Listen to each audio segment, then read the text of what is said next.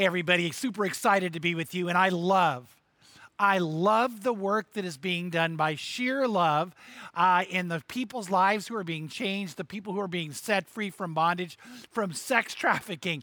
And we have now have a track record of making a very real difference. And Pam and I were a part of watching Diana gravitate and move towards and then embrace God's will for her life and lead her to a place that's the great adventure. And what I want to tell you is this whole idea talking about behind the scenes is about that God is working behind the scenes. And what I want to do is I want to teach you in a very in-depth way how you can know a great theology of God's will, of how God moves, how God works, how God is active on your behalf. I want you to know that. And so 2 weeks ago, we began this series and we talked about Joseph, and we used him as a case study. Joseph was somebody that God had made an incredible promise to. And then God took him on a journey to fulfillment of that promise. And there was a long period of time. Joseph wondered, is God there? Is God working? But he didn't give up faith. The question might have been there, but he didn't give up faith. So he realized everything God had for him. And the journey God took him on made him a great man and an incredible leader. So at a time of need, he could seize his destiny. And he could save people. He could influence the world of his day. And God did it all in a way that blew Joseph's mind. And we look at that, I want you to know that's for you too. Then last week we saw God does have a plan for your life. And it's a good plan, a plan that will give you a future and a hope. Right now I want to ask you, do you have hope? Some of you right now might need hope. Are you questioning and wondering about your future? What does next week hold? What does next month hold? What does next year hold? And you know what God wants you to know? I'm actively working behind the scenes to give you that future and hope that I planned for you long ago. And if you didn't catch that, watch last week's message. Then now we come to this point. There are ways that God works that might surprise you. There are things that God does, and he still does these things in your life right now. That you might go, really, that's how it works. But after this time's up, I think you're going to begin to see, I think you're going to begin to know some things about God that will help you see him and get a glimpse of him working in your life right now. So let's pray and ask God to move and open our eyes to this. Father, I pray right now for the man who's out there that might need hope. For the woman who's out there that might wonder if there's a future for her. For that person who's single and this already has become a more difficult time in their life. For that couple whose marriage needs to get stronger. For that person who has a choice to make that would be life-changing. I pray that they're going to understand what we're talking about tonight is for them. And may they know you love them, you care for them, and may they get ready for all that you have for them by committing themselves to you completely. And this we pray in Jesus' name. Amen. Amen. I don't know if you heard about the woman who was walking on the beach and she saw a lamp, a Middle Eastern lamp that looked like a lamp a genie would come out of. And she thought, is there really such a thing? She picked it up, rubbed it, bam, a genie pops out. She thought, no way. And she goes, I get 3 wishes. And the genie says, yeah, but remember, there's always a catch with the genie. So you could have 3 wishes, no more than 3, but whatever you wish for, your ex-husband gets double. And she's like, what? He goes, whatever you wish for, your ex-husband gets double. And she's like, oh. And then she thought, I'll forget that. So she goes, I want $10 million tax-free. Bam, she's sitting in a bank and the person across the desk hands her a savings passbook and she opens it up and the balance says $10 million. And she's like, I'm a multimillionaire. And then she hears this loud scream and she looks across the bank, sitting at the bank president's desk. And her husband's sitting there going, $20 million, $20 million. How did I ever get $20 million? I could do whatever I want. And she's looking and she's like, no. She thought, okay, forget him. And she walks outside the bank and the genie said, what's your second wish?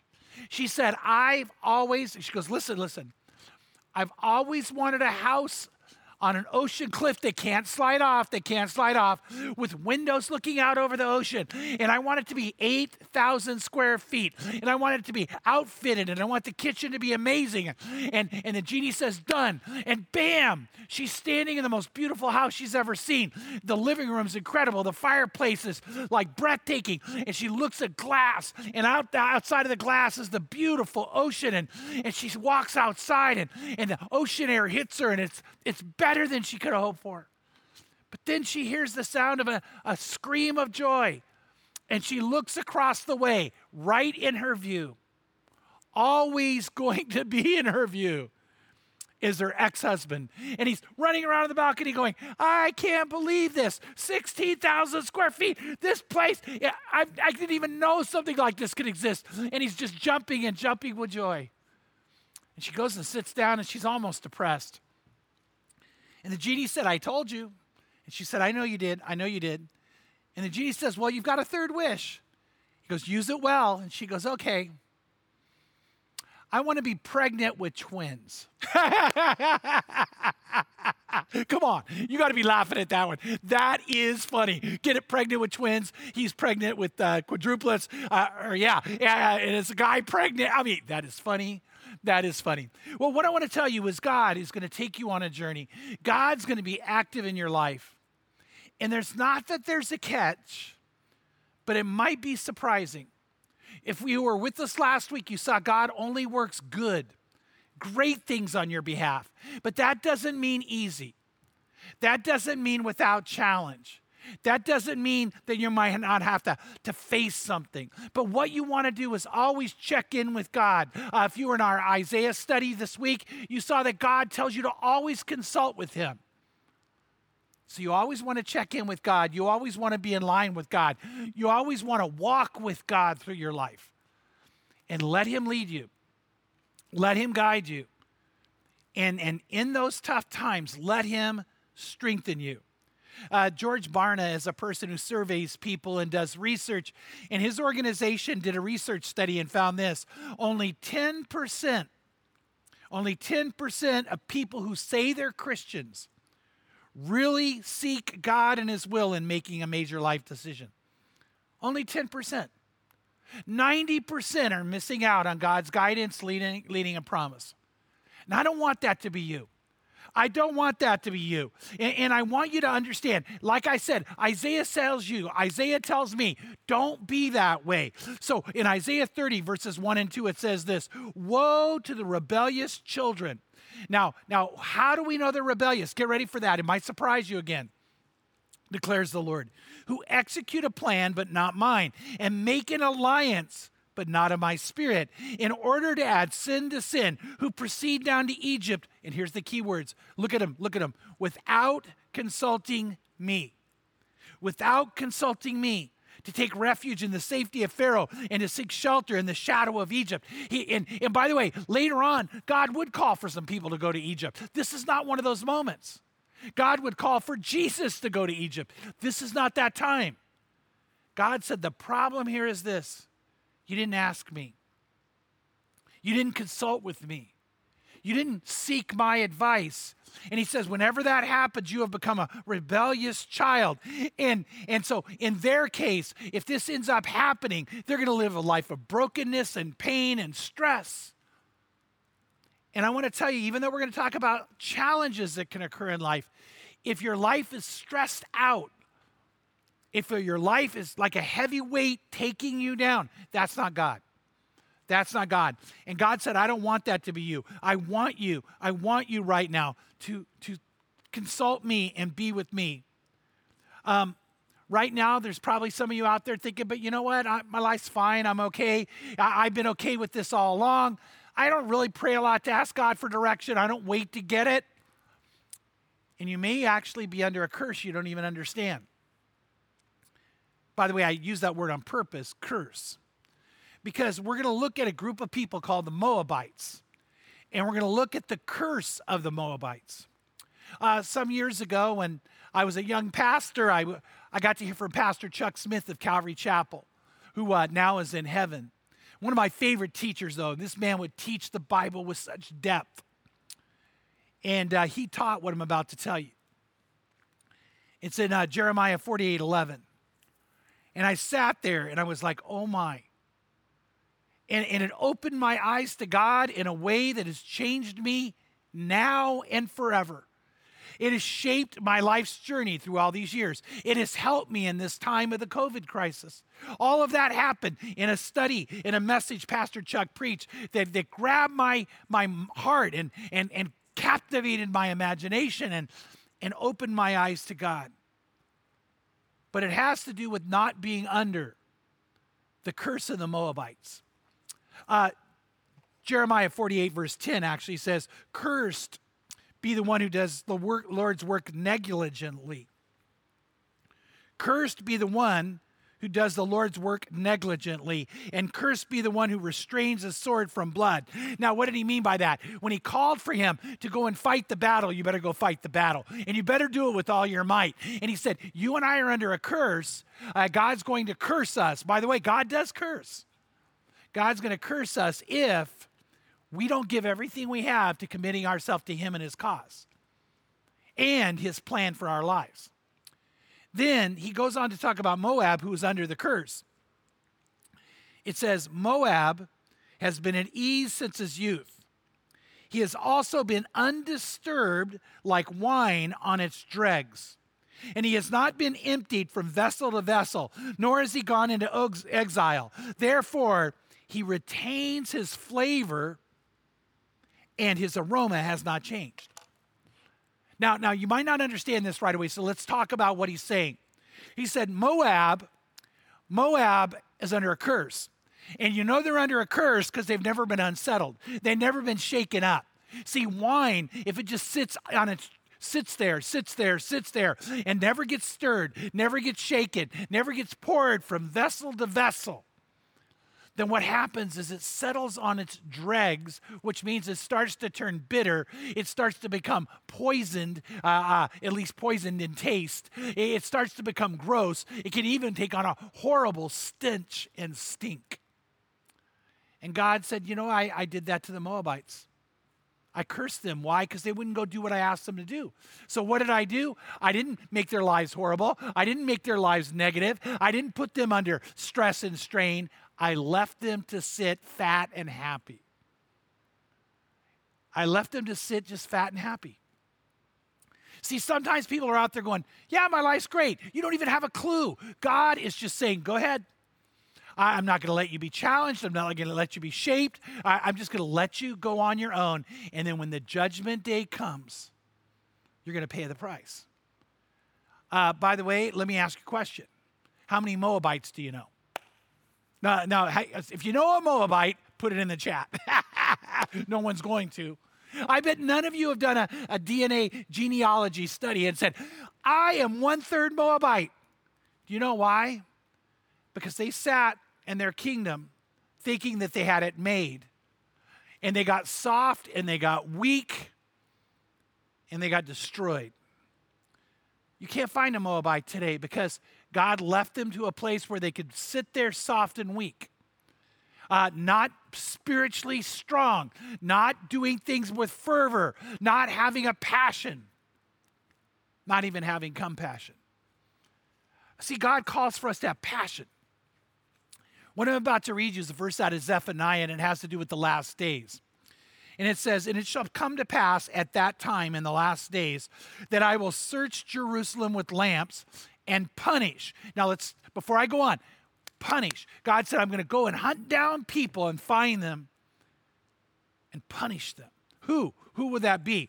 Punish those who are settled in complacency, who say in their heart, the Lord will not do good, nor will he do evil. God says, you know what? When you're complacent, when you're lazy, when you're not fervent for a greater cause, God says, I'm going to step back and one day you'll pay the price. But I'll let you sit in your ease. I'll let you relax and be comfortable. But that's not a sign that I'm working in your life. Right away, some of you right now, things are hard. It could be that God actually is working on your behalf. It could be you're messing up. I'm not going to say you're not. But it could be If you're seeking God, loving God, you're going, why now? Why this challenge now? God might be going, yes, this is what I wanted for you. This is what I planned for you. See, Moab was at ease from his youth. And it's interesting. It's so interesting how almost all of us tend to choose the easy way. We love the easy way out. We love the easy way. Let's say you're in a graduate school and somebody's taking the same class you are, and you go up to them and say, hey, tell me about the test. How was it? And if they go, oh, it was easy, you go, yeah, wow, good. But if they go, it's hard, you're like, no.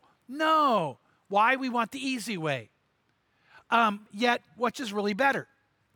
Is that really better?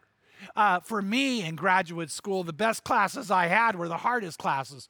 The ones that I had to work hard and study hard and learn more. And the professor cared about us enough to stretch us so that we were better than we ever thought we could be. That never was easy, but it was always better. The best games are the ones that are tough games. The best fights are the ones that are tough fights. The heroic moment is only found when the hero is facing the greatest challenge and the odds are against him. You see, there's a danger in easiness. There's a danger in easiness. You know why? The easy life ends up being boring. In the first game of the NBA Finals, the LA Lakers, go Lakers, go Lakers. The LA Lakers against the Miami Heat, they blew them out. Then 2 of the Heat players got injured. So everybody thought every game's going to be a blowout. By the way, if you're a Laker fan, at least they're going to win, but it's not fun to watch. But then game 2, the Lakers won. But it was not as easy as everybody thought. Game 3, the Heat came out undermanned, without the big superstars. They have won. But you know what? They beat the Lakers, and I was like, no, even though, but I was on the edge of my seat the whole game. Then this last game, it was like tight. Pam looked at me and said, I thought you said the Lakers were better than them. And I said, they are. But man, what a game. What a game. See, I want to say this, in game 3, Miami turned up the heat. I'm probably the only one who thinks that's funny. Miami Heat turned up the heat. But anyway, but here's the thing. Pam and I wouldn't stop watching that game. The next one I can't wait for. Why? It is a battle ready to happen. It is a contest that's going to be undertaken. It's going to be a competition. And you know what? When you don't have the challenge, you don't have the battle, you don't have the competition, when everything's easy, you might go, God, do you love me? God, do you care about me? Because you might be under the curse of Moab. The curse of Moab is the easy life. And one of my favorite books is called In a Pit with a Lion on a Snowy Day. It's written by Mark Batterson. It's been out a while. But this is one you read again. This is one, if you haven't read, go to Amazon and get it. In a Pit with a Lion on a snowy day. Listen to what's said about the book's message. It says, you'll look back longingly on the risk not taken. You'll look back longingly on the risk you didn't take, the opportunities you didn't seize, the dreams you didn't pursue. And you'll stop running away from what scares you most and start chasing the God-ordained opportunities that cross your path. It says if you read this book and take it to heart, that's how you'll begin to live. That's what God wants you to do. And it goes on to say, In a Pit with the Lion on a Snowy Day is inspired by one of the most obscure yet courageous acts recorded in Scripture. It says a blessed, audacious act that left no regrets. And what is that act? It's found in 2 Samuel 23:20, where Benaiah ends up in a pit. Now, by the way, being in a pit is not a good thing. The pits are not a good place to be. But Benaiah ends up in a pit. But it's worse. It's with a lion on a snowy day. You know what? That gets worse and worse. Being in the pit's not good. Being with the lion's worse on a snowy day. And yet that became the life-changing, heroic moment for Benaiah. He kills the lion, and word gets out that he did it.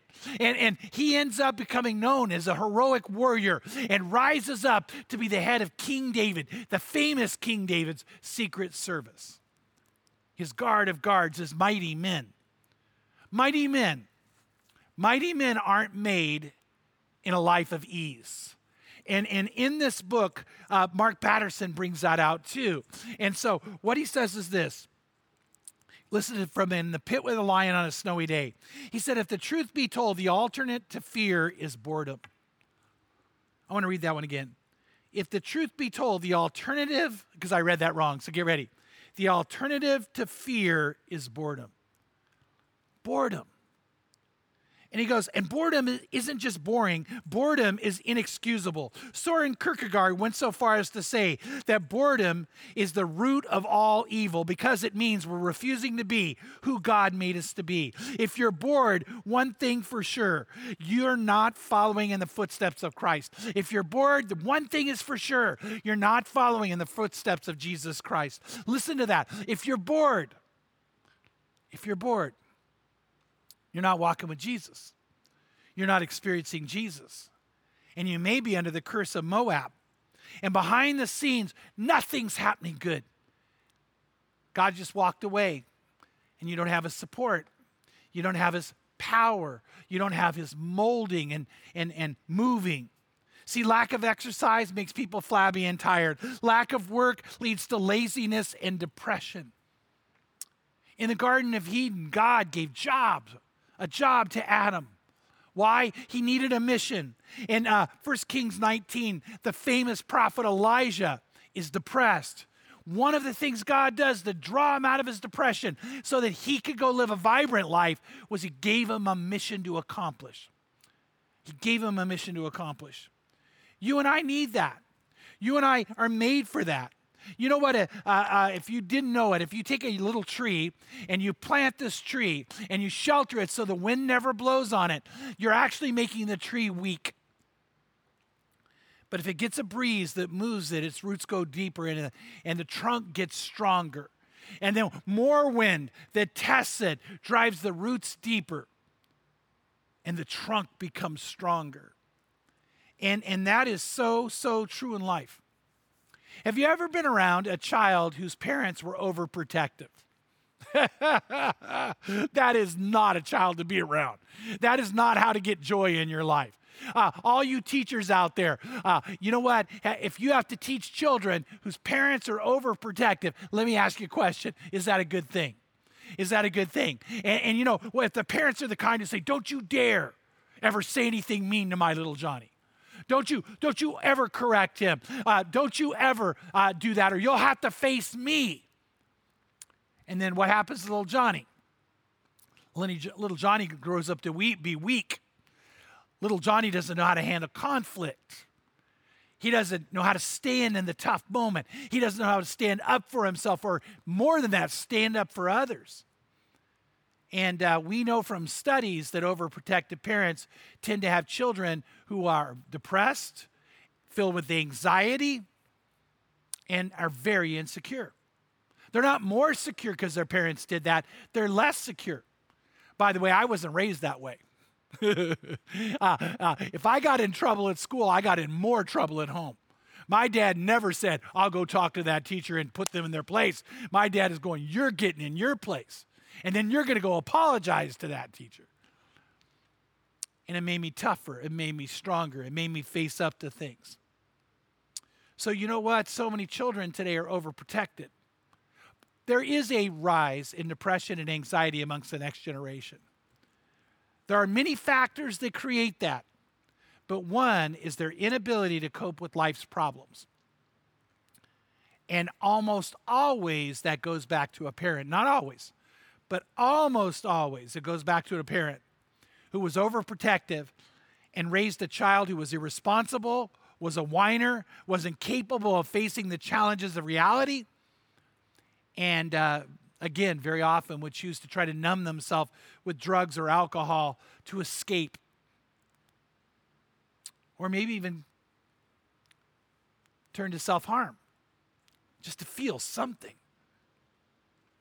So what we understand then is there's no character without challenge. There's no strength without some pressure. And God is a good father. God's a good father. And he's not going to do that with you or to you. So what he does is he lets you know that he uses trials and tribulations to make you stronger, to strengthen you. By the way, that means when you get into a tough time, it may be God going, good, let's get through this together. Get stronger, get character, get better. James says when that happens, what should you do? Rejoice. In James chapter 1, verse 2, it says, consider it all joy, my brethren, when you encounter various trials. In other words, here's the good news. God's got a bunch of trials coming your way. Some of you right now are in those. Some of you go, man, I got 2 or 3 at the same time. And God goes, I know you can handle it. And I'm with you, and I'll make you better. Because I'm not cursing you like Moab and letting you just sit in the easy chair. And it says, count it all joy when you encounter various trials, knowing that the testing of your faith produces endurance. And let endurance have its perfect result, so you may be perfect and complete, lacking nothing. Remember back to our first study about Joseph. Joseph was raised by a father who was overprotective and favored him. As a matter of fact, he favored him over all his brothers and sisters. He gave him gifts nobody else got. He made his life easier than his brothers and sisters would be. By the way, whenever you play a favorite like that, it creates jealousy, bitterness, anger, divisiveness in the family. And so that happened. And remember the story. He gets sold into slavery. He gets imprisoned in a prison. He has a hard life.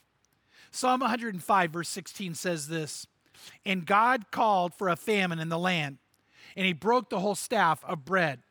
He sent a man before them, Joseph, who was sold as a slave. In other words, God was behind the scenes working to get Joseph to where he needed him to be, using even the brothers.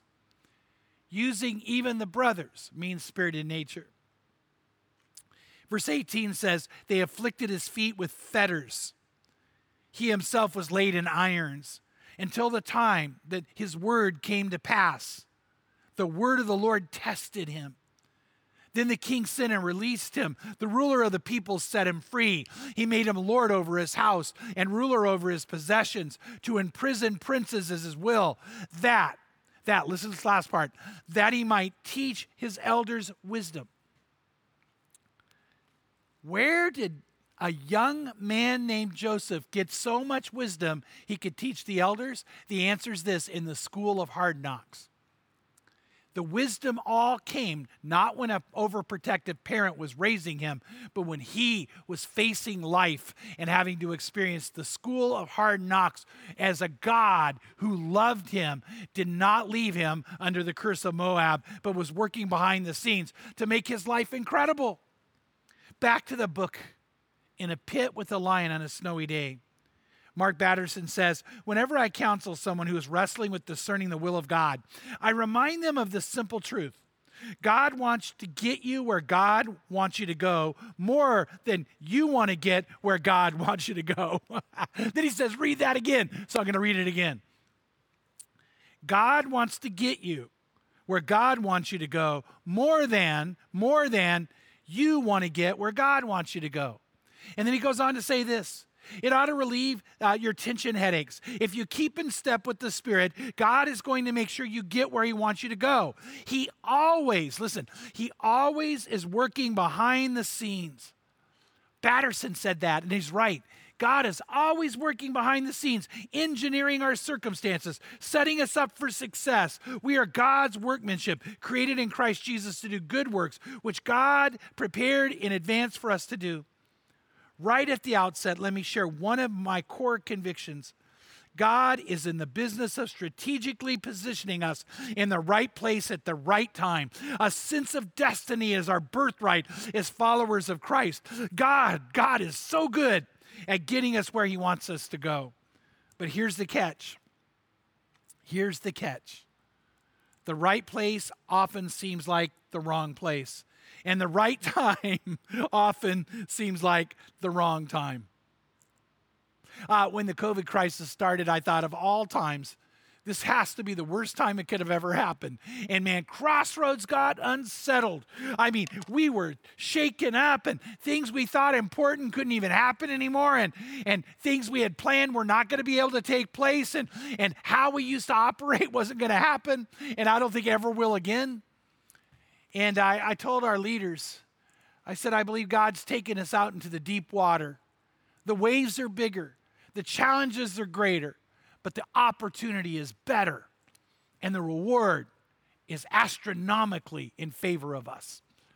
Now, I have people still, and maybe it's you, but I want to caution you, that want to go back to the shallow water, where it's easy, where it's comfortable. But God says, no, I want you in the adventure. And Crossroads now, we're in that place. And I want to say, while there are times I'm still standing there going, God, what are you doing? I know God's doing something. And I know he's working behind the scenes for me. He's working behind the scenes for my family. He's working behind the scenes for us, for you. And if you love him, that happens. I've done a lot of premarital counseling over the years, and I've learned something.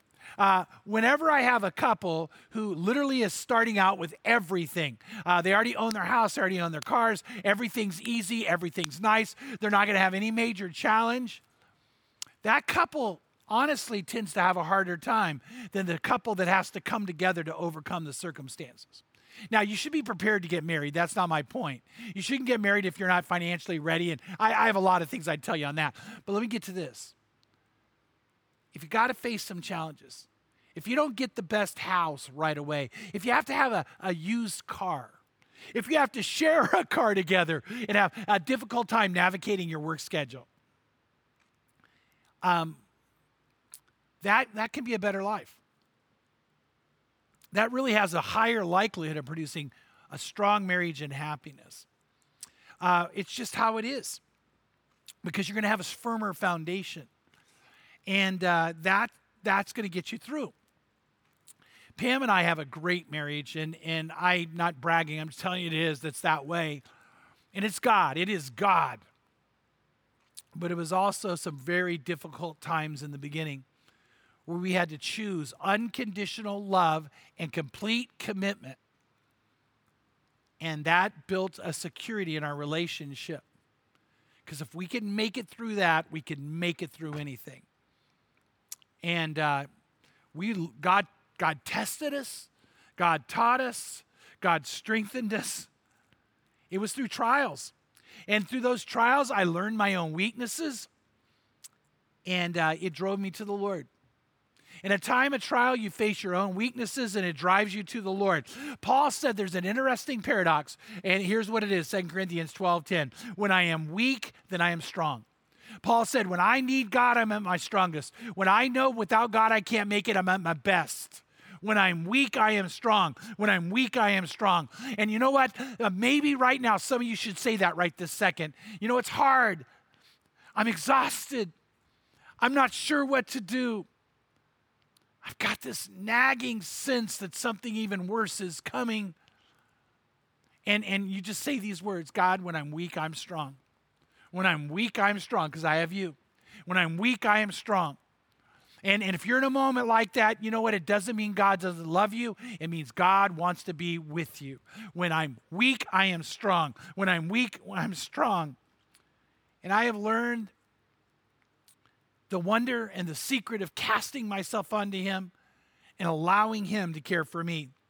I've learned that God comes through when I cry out for strength. I learned that there's times I can't handle what's happening, but God always can. When I'm weak, I'm strong. You know where I get in real trouble? It's the areas I think I can handle it when I get in real trouble. That's where the real trouble is, where I feel like almost like, Lord, don't bother. I've got this one. I don't need you right now. And that doesn't go good for me. But maybe because I know, too, I'm not under the curse of Moab. I know God will shake me up. God will rattle my cage. God will take and disorient me. Moab is in trouble and cursed because she's had it easy. You and I, who haven't had it easy, man, that may mean God's more for you than you know. And you ought to be watching for what he's about to do, what he's getting you ready to experience, how he's getting you to be an overcomer. You see, Moab, that says settled on her dregs. Again, the bitterness starts to take over. What could have been a great wine is now going to be putrid and bad. And if she just got poured vessel to vessel to vessel to vessel and aerated and oxygenized, she would have been amazing. And today she doesn't exist. Today she's extinct. Not because of the challenge. Not because of the enemy. There wasn't a challenge and there wasn't an enemy. See, spiritually, the Lord seeks to purify us from the life of the flesh. That is a big deal. Spiritually, God seeks to purify you and I from the life of the flesh. And God doesn't want us to settle in, to be comfortable in this world. So he needs us to move on and be very often in an unsettled state where we're just having to reach out and hold on to him. That's the best place we could be. That's what God wants us to have. I don't know if you ever remember, there was an old TV show called The Twilight Zone. And one of my favorite, actually my favorite part of The Twilight Zone, this man dies and he wakes up, he knows he died, and he wakes up and there's a man standing there, his host. And he says, welcome, welcome, welcome to eternity. And the guy's looking around and where he's standing is beautiful. And he's thinking, I made it. And the host brings him into this incredible place and says, whatever you wish for, you'll have. Whatever you want will come true. Have an incredible time. And the host leaves. And whatever food he wants, he gets. Whatever wine he wants, he gets. Whatever cigar he wants, he has. And he gets everything. And towards the end of the show, the host comes in and he's sitting there depressed. And he said, what's wrong? And the guy looked up and said, I never knew that heaven would be so boring. And the host laughs, a maniacal laugh, and says, why do you think this is heaven? It was hell. It was hell. Heaven is a place that God's preparing you for. And you won't get there living the boring life. So you know what might happen right now to some of you? Life right now may be going great. I mean, really, you think I got a new car. I never thought I'd get a car like this. I've got a great job and just got a promotion. The kids are back at school. And man, we finally have our freedom again. And then you say to your wife, hey, let's take a vacation. Where'd you want to go? Let's plan it out. And then let's plan another one after that. But while you're on vacation, you come home. And the whole time you were out there, God kept going, this stinks.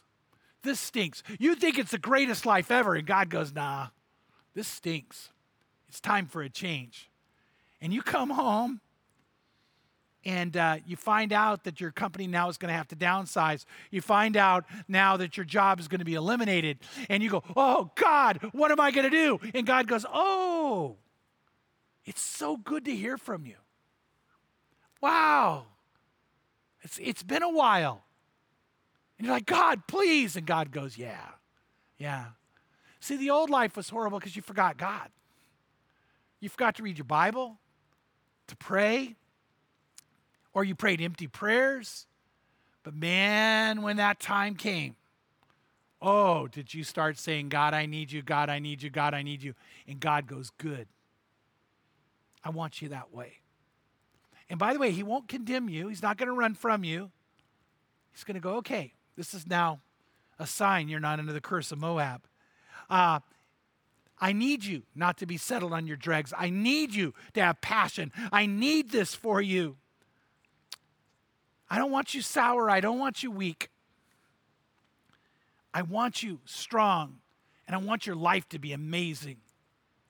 Notice again, Jeremiah 48:11. Moab has been at ease since his youth. He has been undisturbed like wine on his dregs, and he has not been emptied from vessel to vessel, shaken up. Nor has he gone into exile. Therefore, he retains his flavor, and his aroma has not changed. Out of love, God unsettles you and God unsettles me. By the way, it's really like a good physical therapist. If you've ever had an injury and a physical therapist works on you, very often they do take you to the point of pain where healing can happen and strength can occur. And God does that for you. Back to that book I love, On a Pit with a Lion and a Snowy Day. It says this may sound somewhat sadistic, but follow the logic.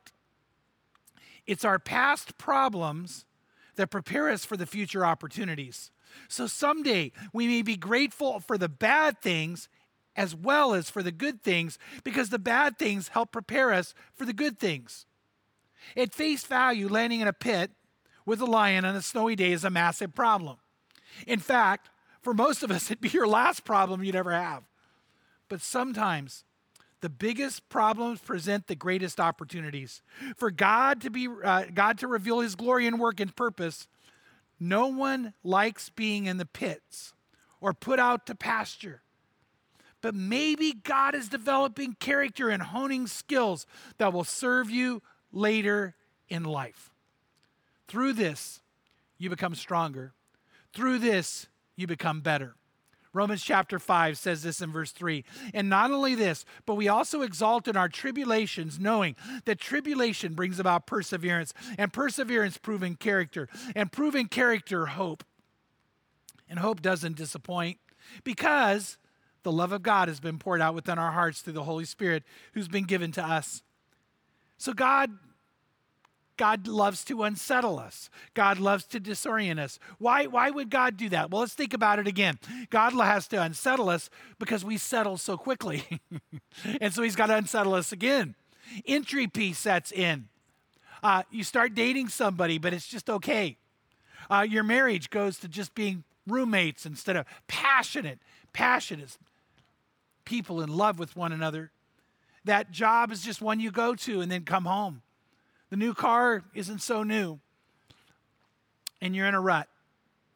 And God goes, you know what I need to do? I need to unsettle you.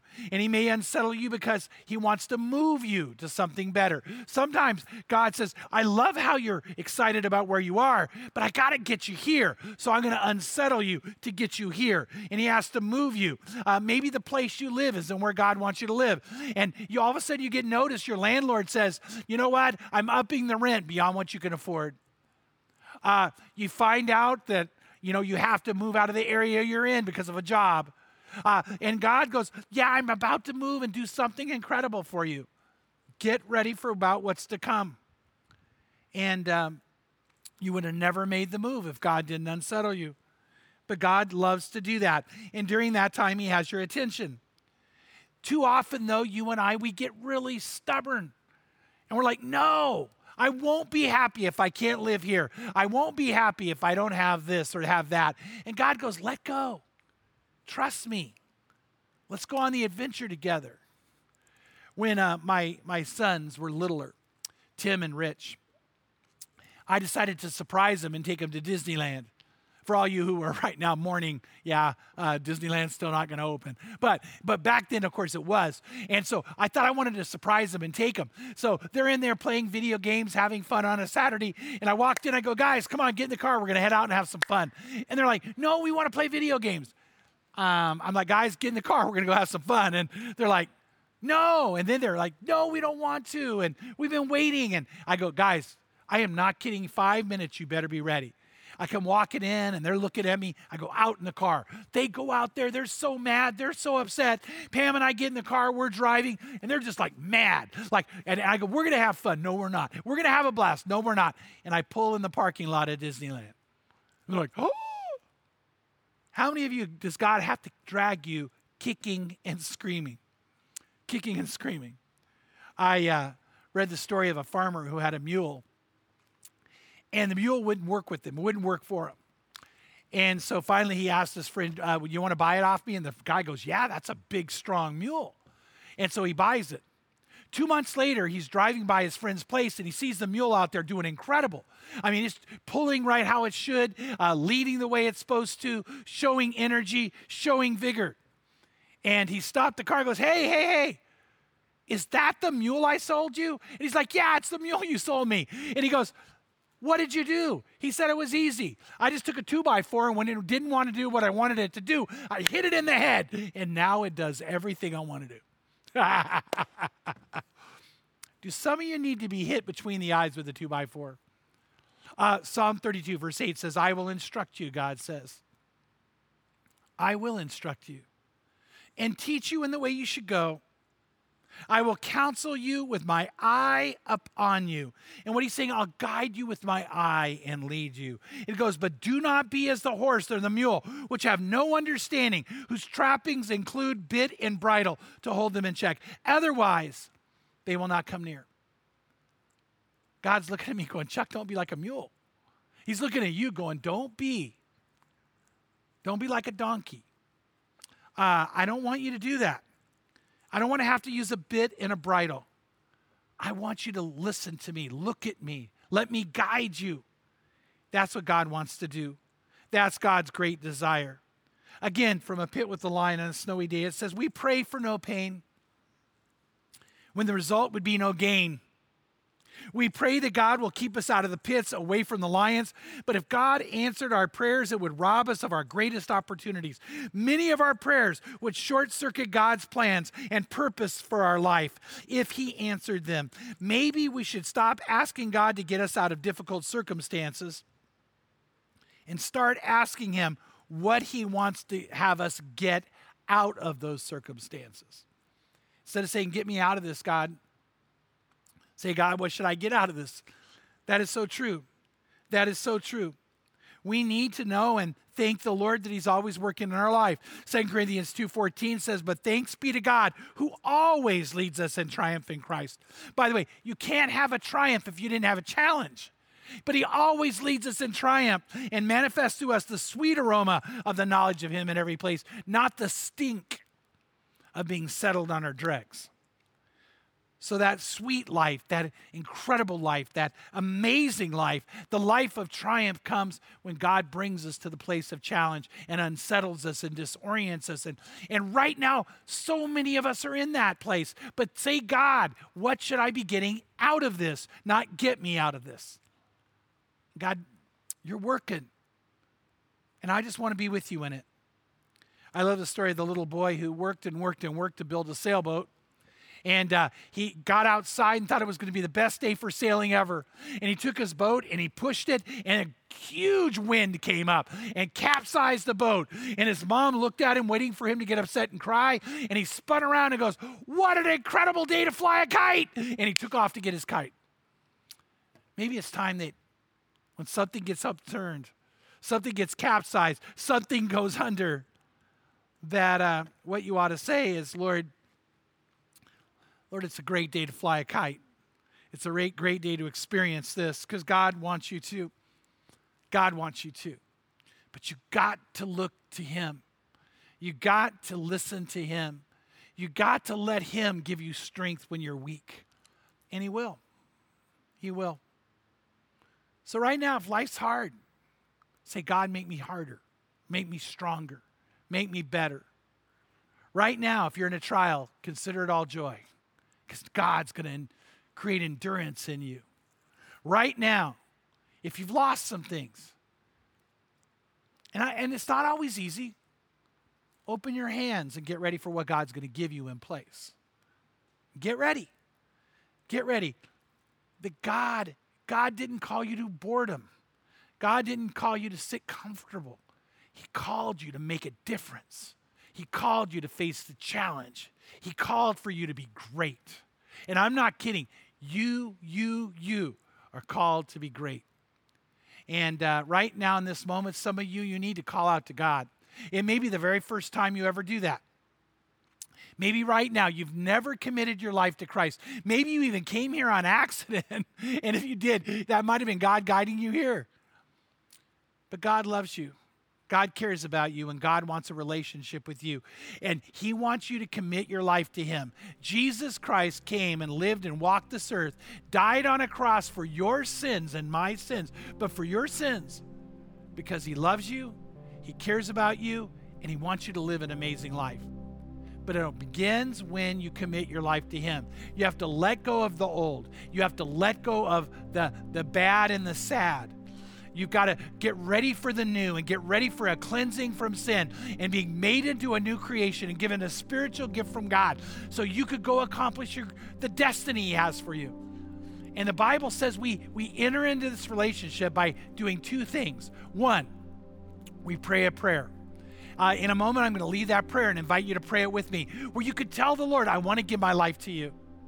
Some of you right now, you need that. So you could pray that prayer and say, I want to give my life to you, and I want your strength, and I want to be strong even when I'm weak.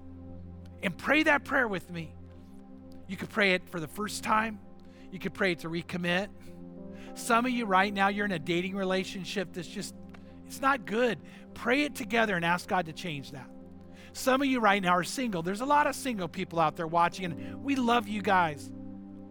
But you're thinking you're going to get happiness through a person, and I hope you get that person one day, but I'd rather have you understand the real joy comes from the Lord. Now it's time to pray that prayer and to know how valuable you are and how much you matter. And for your marriages, we want them to be great.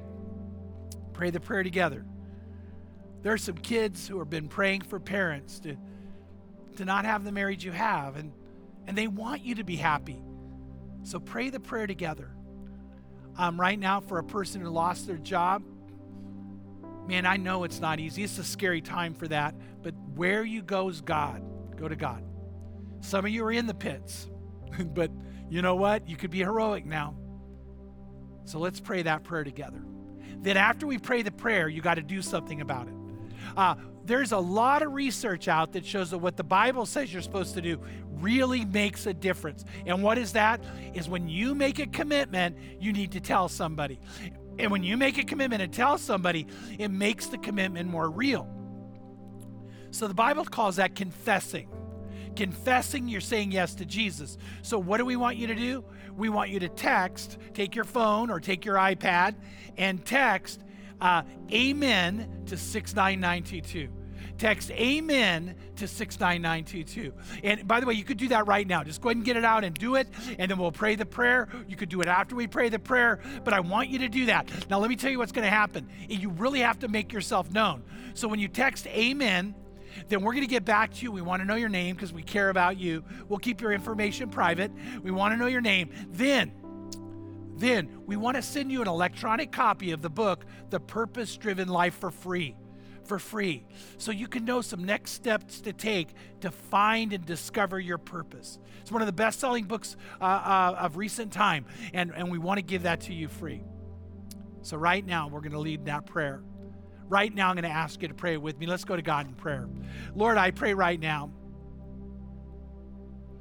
for everybody who's out there that needs to call out to you and discover your will for their life.